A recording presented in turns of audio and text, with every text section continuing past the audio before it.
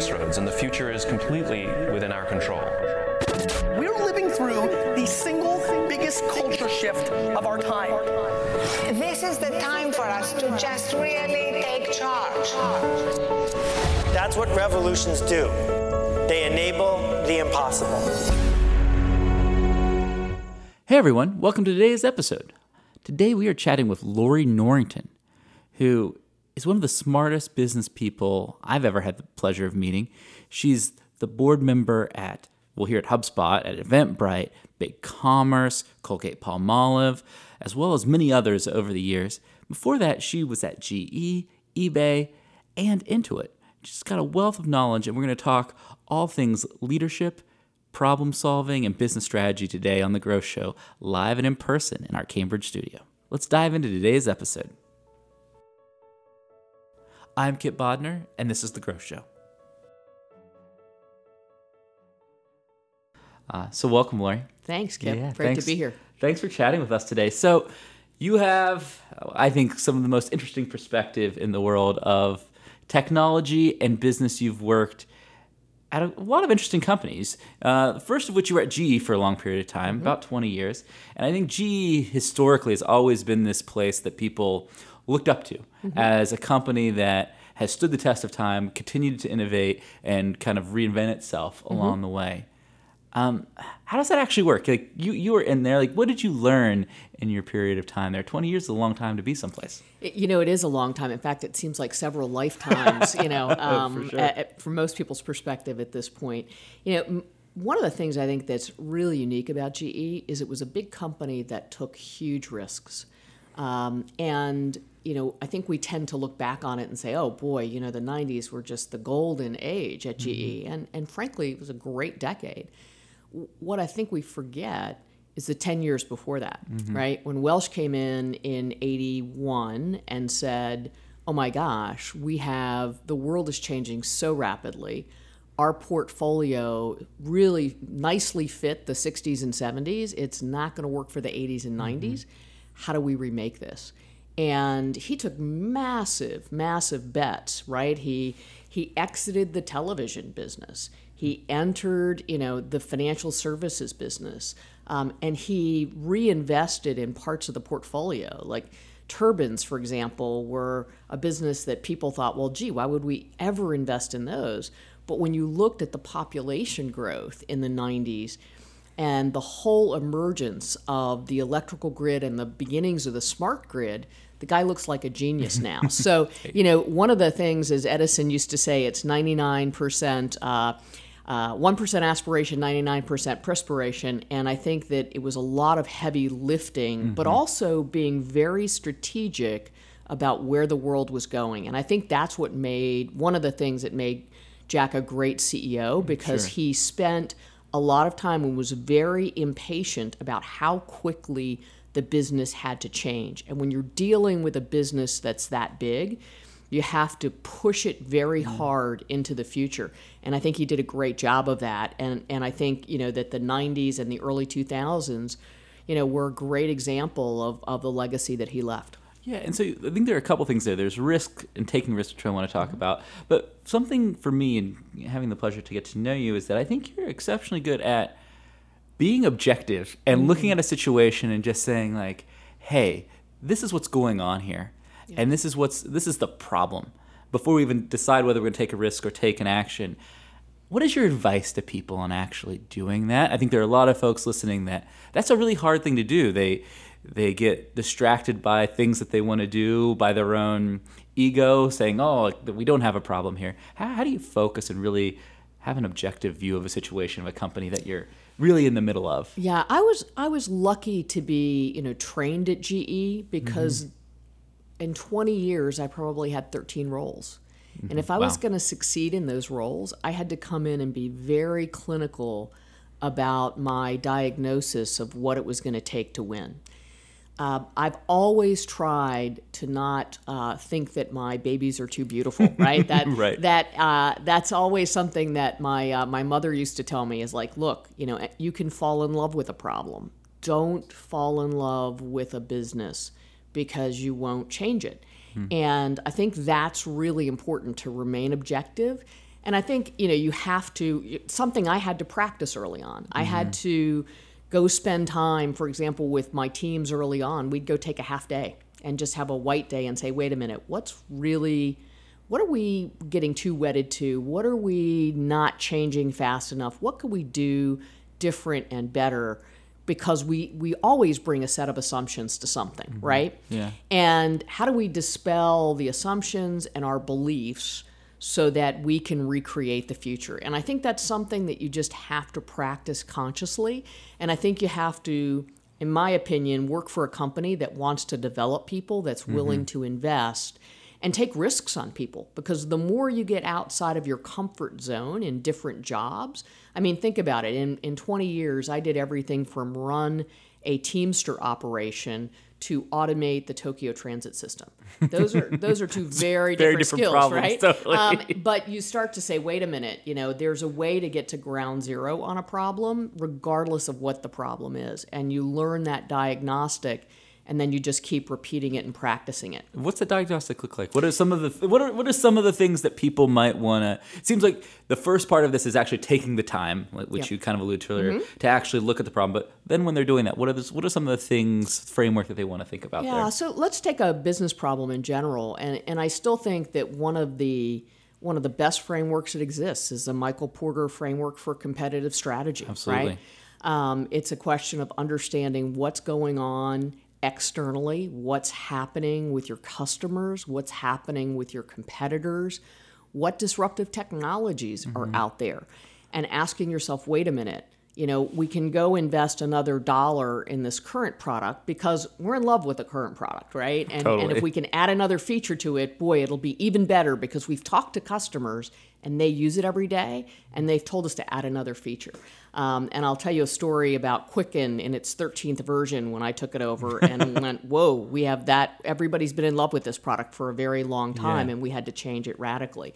So I think that, asking yourself those questions and then always getting them grounded in two fundamentals, in the customers, right? Because making sure you go deep in customers and what they're doing, and always getting grounded in the economics. If the economics don't work, eventually you will not be able to change the business.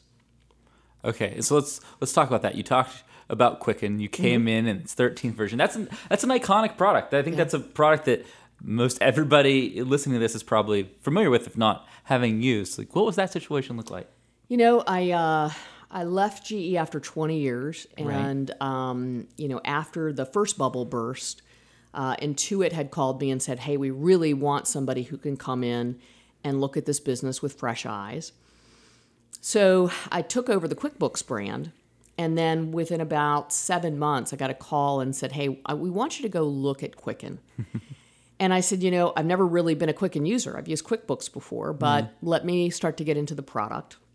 And I went over and met the team and went over and met some customers. And at this point, this product was so hard to learn because it had so many pieces of functionality bolted on. Exactly. And so we said, okay, this is, we just released version 13 for, we were designing this thing for the extremely long tail at that point. And we said, look, we're in an incredibly privileged position, right? Remember, our competitor was Microsoft. Yeah. Right? They didn't charge for money, their competing product. They just put it on for free on your desktop. And yet we somehow had built a business and charged every time, right? And we felt it was almost our ethical obligation to keep giving customers what they wanted. And yet when you talk to new customers that were going to be the future of the company, they couldn't use product. So we just said, okay, that's it. We're going to go back to ground zero on this. How do we get this to a point where somebody can come in and this is a friendly product that represents something where you can take control of your financial life? Because that was always the great promise. Sure. So we went back to the promise and we just started taking pieces of functionality out, obviously redesigning UI in a massive way, right, for the simplicity. Sure. But what we wanted to make sure is it didn't feel like a bolt-on product, that all those nuts and bolts were gone, and it felt like a seamless fabric when you went in there. And it was somebody and a product, that had a personality that you wanted to talk to. So that was really what we tried to do. Well, you've said the word customers several times in our conversation so far. what are the things that you should listen to your customers really closely on, and what are the things where maybe you want to diverge from your customer feedback because that feedback might pull you to iterate on something that needs a bigger change? Yeah, I think it's especially where customers aren't experiencing the problem. In places where customers don't know they have a problem or a desire, you can't listen to customers, right? It's absolutely impossible. That's the Steve Jobs rule, right? Right. But in a world where they're dealing with problems, if you ask somebody, and many times it's in the how you ask the question and what question you ask. So true. Right? If you ask a question that says, gee, are you satisfied with our product? The answer is always going to be yes. And if you say, gee, what else would you like to see us add? You're going to wind up adding more things, right? Because they want to look smart and they'll tell you, even though they won't generally use it. So I think the most important thing to do with customers, and this is something Intuit does incredibly well, is not listen to what they say, but listen to what they do. In a world where you have known needs and clear pain points, many times customers, what they say is just not reliable, but what they do is highly reliable. And I'll give you an example. When we would go into a QuickBooks customer, there would be stickies all over the place, right? Right. And most of those stickies would be about things that QuickBooks didn't touch and we never wanted to be part of. But we said, well, gee, we have all these other problems, but yet there's still challenges in QuickBooks. We didn't even have an accountant version in those days, right? Sure. We wanted to build an accountant version and make sure that this concept of utilizing the internet, right? Of moving files so your accountant had easy access, which we thought was revolutionary. And by the way, it turns out you were right. But we had all these other stickies every time we walked in, and people wouldn't tell us about those things. So finally we started saying, well, there's all these pain points. What if we opened up the software stack, built an SDK, and really improved our APIs, and started a developer network?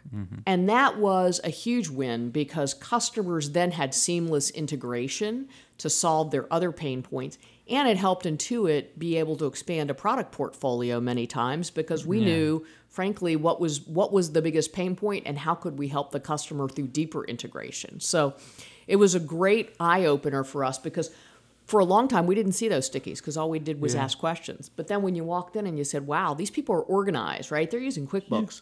Why are all these stickies around? Well, what strikes me about that is that you didn't feel the need to solve that problem completely yourself, right? And I think that is a trap so many companies fall into, is that like, oh, I see all these sticky notes. I must replicate each use case in our product and solve that.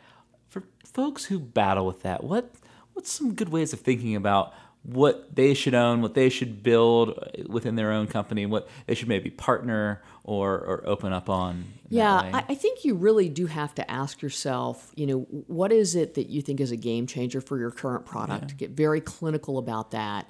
And also ask yourself today, what are you good at? Because if it's not something, if it's too far away from your core competency, you're going to bungle it. And oh, by the way, with a big market, massive TAM, total available market, going after that market and staying singularly focused will be something that's a journey of the next few years, right? Yeah. It's not something you do in months.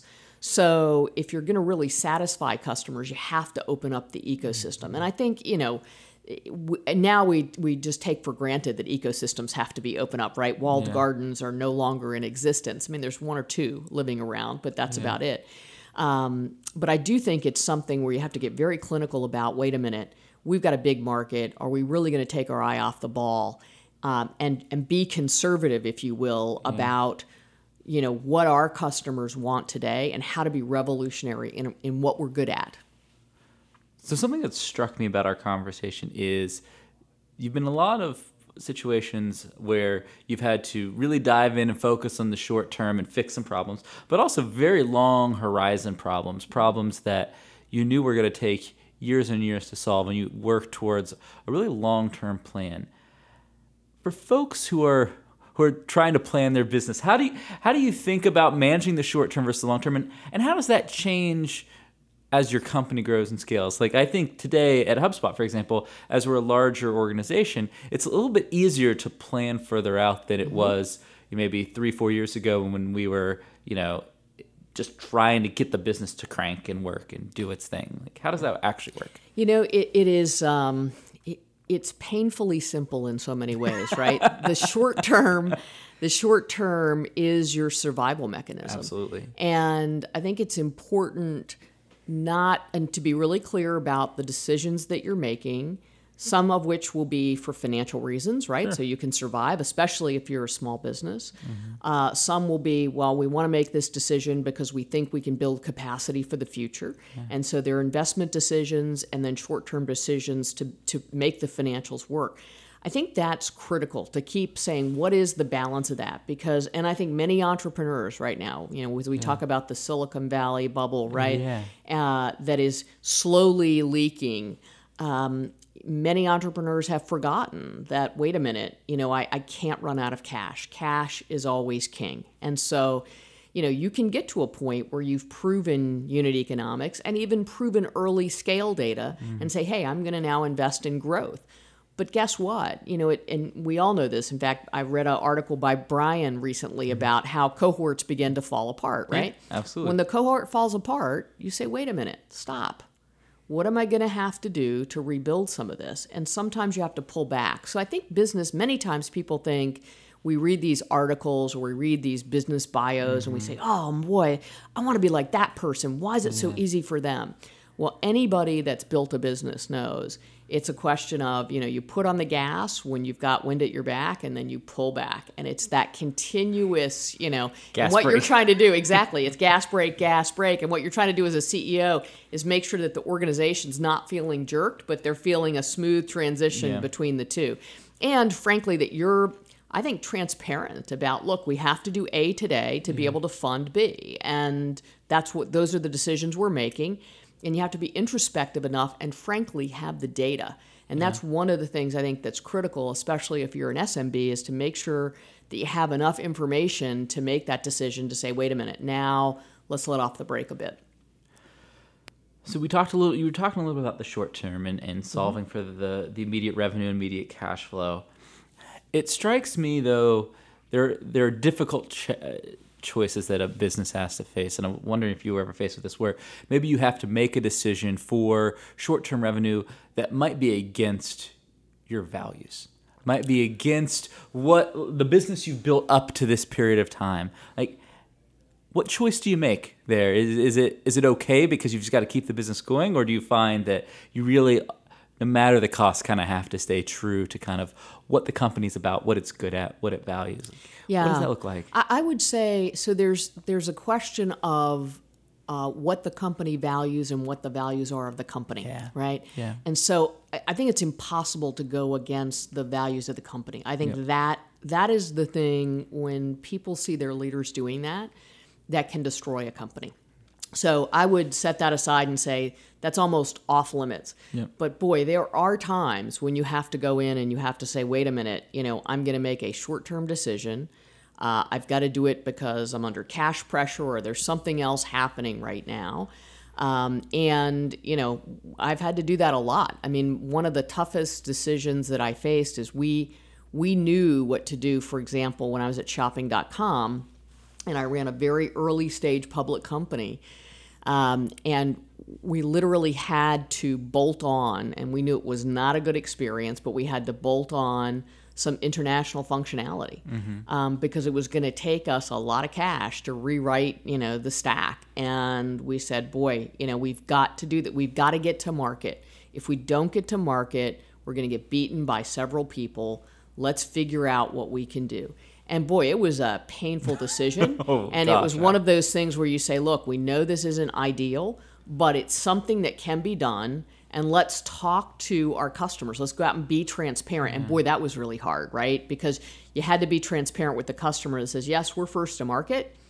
And there's some things that are coming that are going to make your lives easy, but we're going to help you get through this. And frankly, we didn't have any more money to help them get through it. So that meant a lot of people making sacrifice. And boy, think about this. You're coming in on a Sunday to deal with Israeli customers, right, that are working on Monday morning. And you're having to do that and make that sacrifice for a product that if it were up to par, you wouldn't be there, right? Absolutely. So it was one of those things where people were making real contributions with their lives because we couldn't get there. And so we actually, one of the things we did was we had the customers tell their stories directly to engineering, as well as those people that were on the front lines. Yeah. And then a few Sundays we made the engineers come in. Well, and guess for sure. what? We spent a lot of time thinking about how can we rethink that problem and how can we get there faster. And so we were able to re-architect it within 6 months versus multiple years and come up with a good enough product for the entire world, and then build it out over the next year and have a much better product than we would have had if we'd solved the problem our original way. Cool. And so you were talking about shopping.com there. You eventually, that the business goes on to be sold to eBay eventually. Talk about that experience and that journey. I think it's one that's a wild time in the history of our economy and everything. So I think people would get a kick out of it. It was a wild company. Remember, this was a company that was started over a schnitzel shop in Herzliya in Israel, and then moved to New York, and then merged with a company called Opinions, which was sort of the first. I remember right, Opinions. those founders have gone on to start Nextdoor, great company, and so we merged the company. So we had both shopping and consumer reviews. And so talk about coming into a company that was newly public and really two cultures, because the culture of the San Francisco office where we relocated everybody hadn't really been stated yet. Yeah. So it was all about, and by the way, we only had so much cash because we'd just gone public. Of course. So we had all of those challenges. And so it was great because I think we were really pulling everybody together and getting very clear on what we were doing, and, launched international, and then eBay came along. And, it was one of those very interesting times when we were very attractive because we had some unique technology, right? We were pioneers in machine learning. Everybody's talking about machine learning and deep learning. But today, in those days, we were really pioneers. And they were very interested in that concept. We were also quite good at performance marketing, right? This was a company that was measuring at the keyword level, was not where eBay was was still using efficient frontier in those days. So there was a lot of technology draw. There was also, I think, a hypothesis that eBay could go into new in retail in a massive way. And so we spent a lot of time trying to explain the difference between an ad format and transaction platform, because we felt that those two were fundamentally different. And if you were going to put ads on a transaction platform, you had to be very, very clear about what the rules of the road were with a community. So, ultimately, I think they made the decision and to bet on the really big game, which was to be able to bring retail into a longer tail marketplace. We felt that it was worth the money just based on the fundamental technology that we were bringing. Sure. So it was a little bit fun when you kind of join a company not being very clear about what the ultimate intent is. And so I think it was, there was a lot of push me, pull you, to use a Dr. Dolittle example there. And at the end of the day, I think they wound up using us for our technology. Sure. And then we had an idea that said, gee, we have this ad network. Why don't we take eBay products and distribute it across the web? We have to build out some additional technology to do that. So now eBay has a very large business called the eBay Ad Network. It's called eBay Advertising, and that's the shopping.com business. So in the end, it was a good tale, and shopping was much larger than it could have been. Yeah. But it's a little like the early days of a relationship. There's a lot of dancing and a lot of conversation about when you take something so different. And this is, I think, a lesson about thinking about what you think is adjacent on a piece of paper may not be adjacent from a customer and product standpoint, especially a technology standpoint. But, a lot of the machine learning, and frankly, we were very rapid to just take the technology we developed and put it into their performance marketing, which, was a good deal very quickly on. So, at the end of the day, it was a nice exit for people from the originally Deal Time and Opinions who had built, really sacrificed a lot, frankly, to be able to build a company. It was a nice exit for them, and I think ultimately eBay got some great technology. But boy, in between, it was it wasn't the prettiest dance always, but all good. But it seems like that's a common situation when you bring companies together. That doesn't seem like an abnormal story. Absolutely, it's sort of like marrying somebody that you've never you've never been on a date with, right? That's a good analogy. You have a couple of meetings with people. And then you meet with their financial people. And then all of a sudden you're like, well, here's an offer. And you're like, wow, my shareholders are going to love that offer. Yeah. And so let's talk with the employees and see if we can make that happen and if it's something they want to get behind. Because one of the mistakes I think that many people make when they're purchased is they don't spend enough time with their employees and don't get enough buy-in to make sure that they're going to be behind the acquisition. And so we spent a great deal of time in that transition, almost a year. Wow. So I stayed at Shopping for almost exactly another year after the close, which was, about 4 months after the announcement, to make sure that the company really was in good shape and that eBay had an asset, frankly, that they could really make sure that added value for their shareholders and their sellers as well. So we felt good about that. That's awesome. So a few broader questions now. So you've worked with a bunch of folks over the years at a bunch of different places. Who's the best leader you've worked with? And what makes that person so exceptional? Yeah, it's interesting. There are the characters like Jack Welch, and Jack was amazing, right? Most people don't know Jack was a chemical engineer, so brilliant PhD, absolutely visionary in where he was going. Great with people, very unique that way. Had an amazing ability to manage his top people and inspire them to manage other people. That was a portfolio business. So I'd say that when you're running a portfolio, you really do rely very heavily on other people to run it.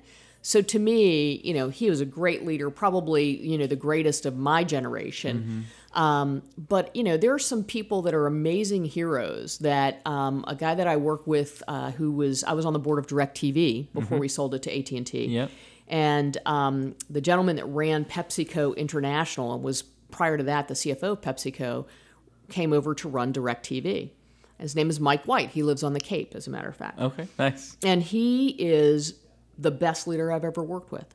He is strategic in that it's not just about somebody else thinking about a problem, right? He thinks about where's the future of the business going to be, both from a customer standpoint, what are those behaviors that are going to be important, what kinds of things are happening generationally. I mean, this guy could tell you more about how millennials consume television than anybody in the world, right? And as a result of that, I think you had a company that would have gone on for quite a while, but he said, wait a minute, I really think that this is a company that, with AT&T's offer, great offer, but more importantly, it can help build the future of consuming video content. And so that's a very different, I think, approach. Also, just absolutely gifted in operations. That's a hard thing. Very, very hard. You don't see people that are strategists. Mike was at Bain for a while, so he had a great education there. But you don't see people that are great at strategy and great at being able to put together and run very complex businesses. When you're running a consumer business that has that many moving parts, and you're running thousands, tens of thousands of people in the field, running complex technology, physical technology, right? Absolutely. That's very challenging.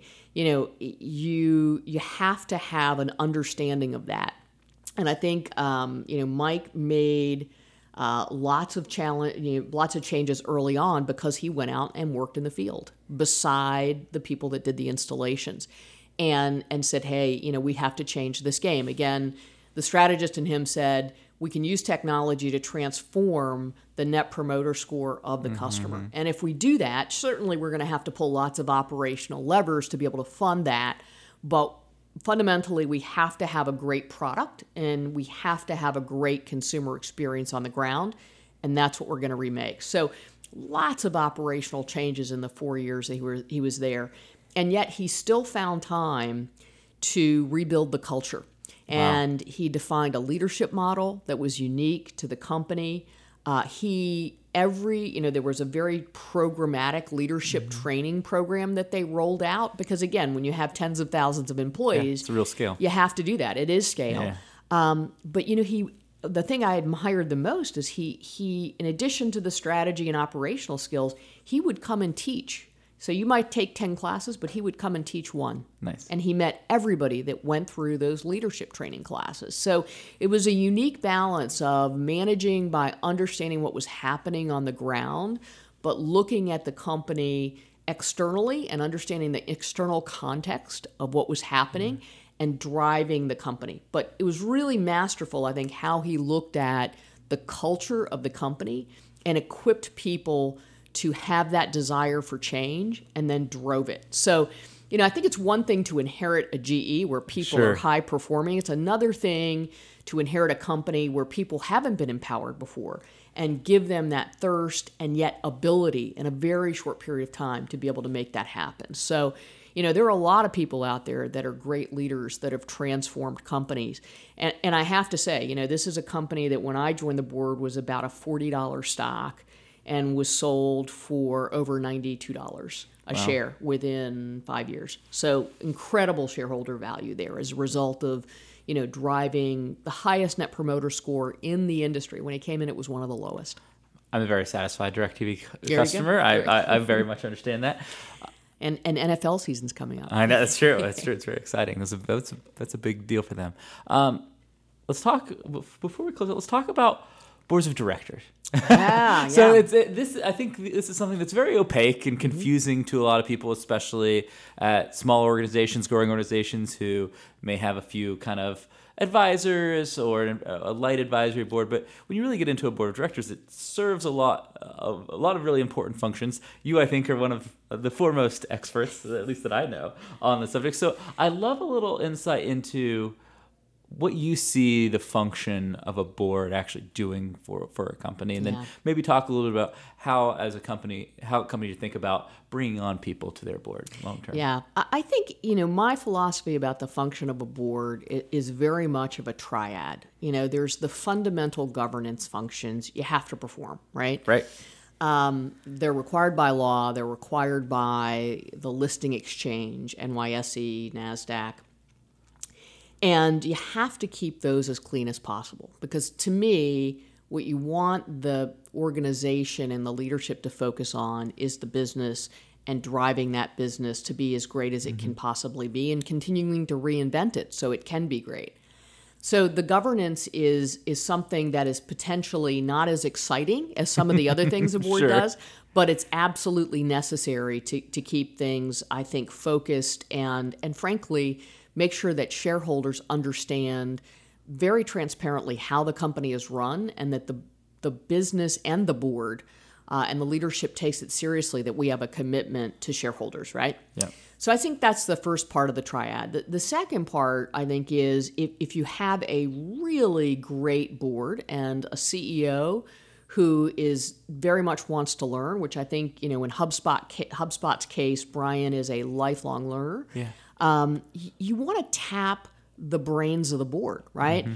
There are, having had, 15, 16 roles in my career over 35 years, there are patterns that I can recognize, right? Mm-hmm. History repeats itself. It may look different, right? Absolutely.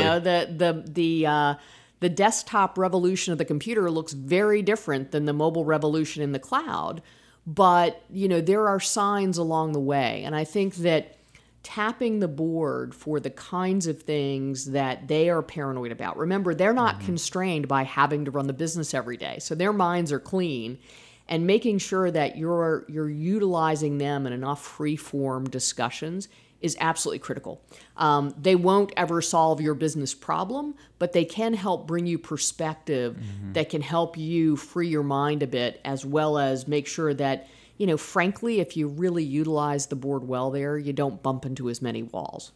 And then I think there's the third piece. And again, these kind of build on one another in the sense that if you trust your board to do governance and you trust them to take their advice, then you're going to trust them to put them in front of your people and help you build the culture. Because if you choose great people on your board, people that are both understanding how to serve customers and be dedicated to customers, but at the same time scale a business and build a great business, then they should be able to help you build a culture that is great and is going to sustain lots of bumps along the way.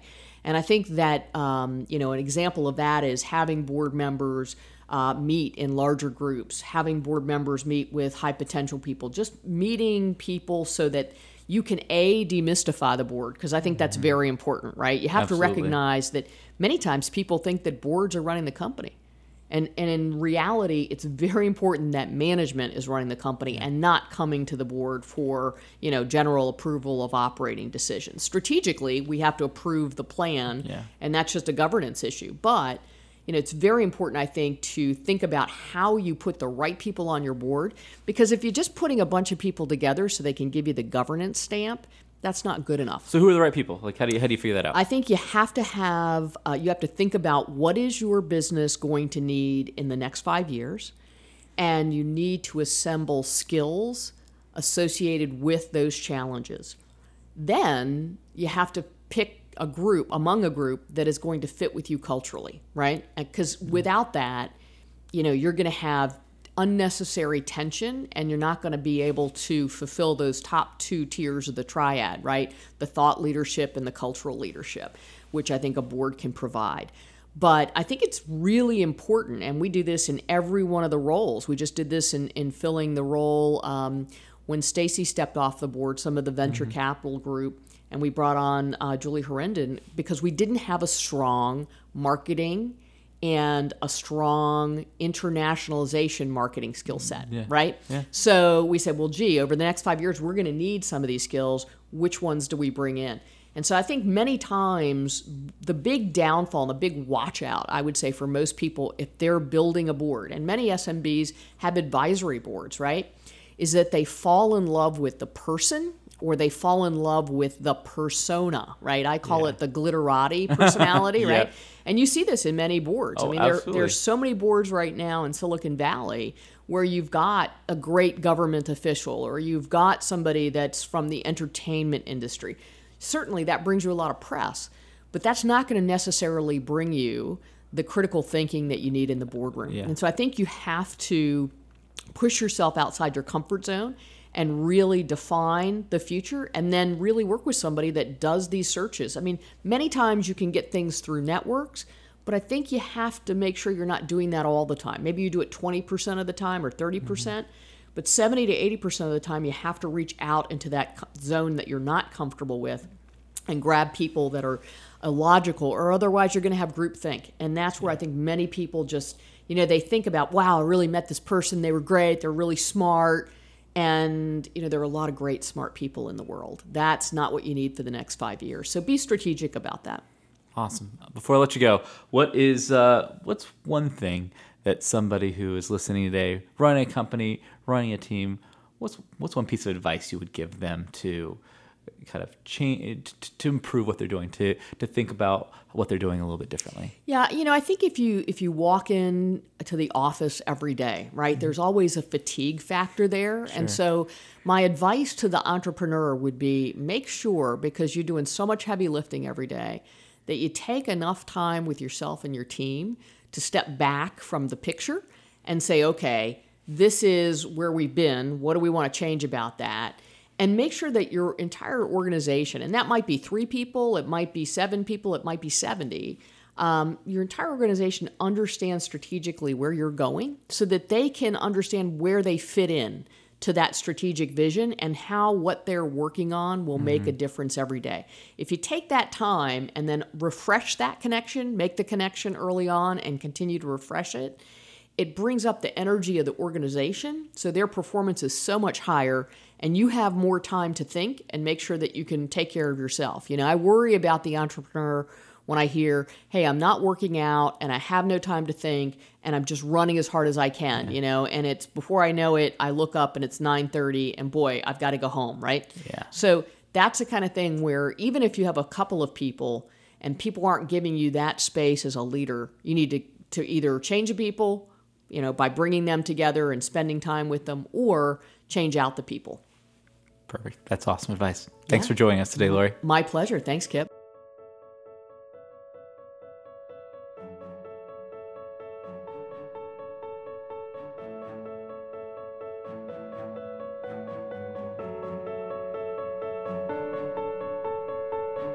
Refer a friend to subscribe to this podcast, and you can be featured in an episode. If you refer 5 friends to subscribe to the show, you'll get a shout-out in our weekly email newsletter. Refer 10, I'll give you a shout-out on our next episode. 20, you get a featured segment on the next episode. And if you refer 100 friends, you get the entire episode to yourself. That's right, 100 referrals, and you become the guest. Tell them to subscribe to the show in their favorite podcast app, then head over to bit.ly/TGS refer a friend to give you credit for the referral.